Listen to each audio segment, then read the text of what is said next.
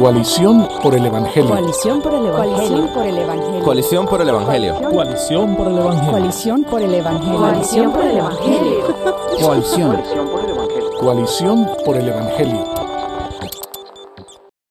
Bueno, mi hermano, yo creo que esta es la realidad en cualquier ministerio, en cualquier parte del mundo. No solamente en el aspecto musical, sino en el servicio general de la iglesia. La iglesia está conformada por hermanos comunes y corrientes que sirven voluntariamente al Señor conforme a su disposición y a su contexto. En este sentido, yo quiero enfocar esta respuesta en dos aspectos. Desde el aspecto del músico que está sirviendo y de la perspectiva del pastor o del líder. Primero, desde la perspectiva del músico o hermano que sirve, me gustaría llamarle músico servidor o servidor músico. El libro de Santiago nos dice que toda dádiva y todo don perfecto viene de lo alto. Tenemos que entender que Dios es quien ha puesto en nuestro corazón la habilidad, el talento para servirle pues a Él mismo. Es Dios en su soberanía quien dispone de esas habilidades. El apóstol Pablo, hablando de los Efesios, hablando acerca de los dones espirituales, dice que Dios mismo fue quien dio. Fue Dios quien en su soberanía pues nos dio. Y tenemos que saber que esos dones, esos talentos que tenemos por parte de Dios, fue Dios quien nos los dio. Y el Señor pues darnos, tenemos que estar conscientes de lo que vamos a hacer con él. El libro de Colosenses, en el capítulo 3, versículos 23 y 24, dice que todo lo que hagáis, hacedlo de corazón como para el Señor y no para los hombres, sabiendo que del Señor recibiremos la recompensa de la herencia, porque a Cristo el Señor servimos.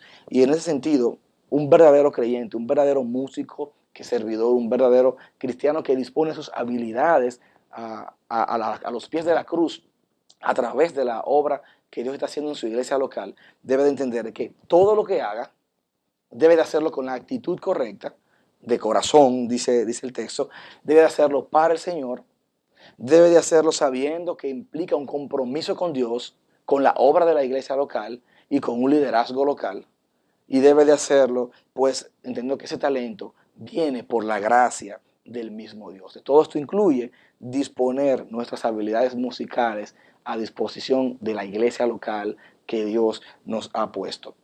Muchos músicos se amparan en que sirven a veces voluntariamente en la iglesia del Señor para hacer las cosas pues como bien le parezca, o para hacer y deshacer en la iglesia del Señor. Entonces, como desde la perspectiva nuestra como músicos, tenemos que entender que somos voluntarios, pero que esas habilidades que tenemos, las tenemos por la pura gracia de Dios, y por eso vamos a disponerlas a servicio de nuestra iglesia local.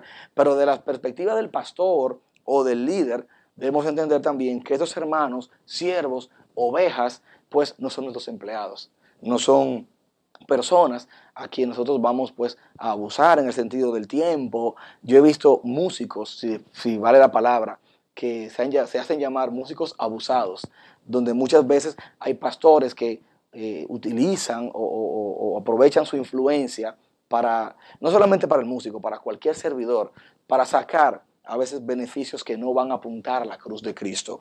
El líder o el pastor debe entender que ese servidor tiene también una vida que desarrollar, debe ir a la universidad, debe tener estudios, tiene familia, y eso es algo que es importante en el reino del Señor. Ahora, por eso yo creo que mientras más organizado podamos tener el ministerio, es mucho mejor, tanto para el liderazgo como para aquel siervo.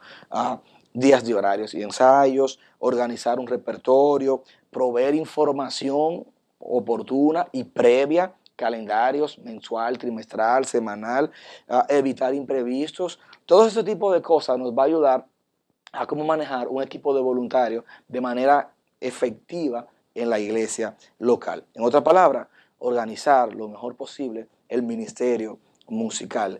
Ahora, cuando nosotros vemos lo que la palabra de Dios dice, mucha gente dice, pero dice el texto que no debo servir a los hombres, sino al Señor. No, el pasaje no dice que no sirvamos a los hombres. El pasaje lo que nos está diciendo es que no sirvamos mirando a los hombres, sino mirando a Dios. Que no esperemos recompensa de los hombres, sino de Dios. Y que al servirle a los hombres, les estamos sirviendo a Dios. En una ocasión, el Señor Jesucristo nos mostró en el libro de Mateo, en el capítulo 25, que sirviéndole a los que estaban alrededor de nosotros, le estábamos sirviendo a Él. Dice el versículo 37.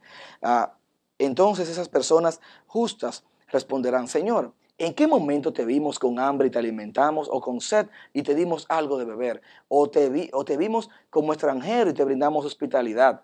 El rey les dirá, versículo 40, les digo la verdad, que cuando lo hicieron algunos de estos pequeños, a mí lo hiciste.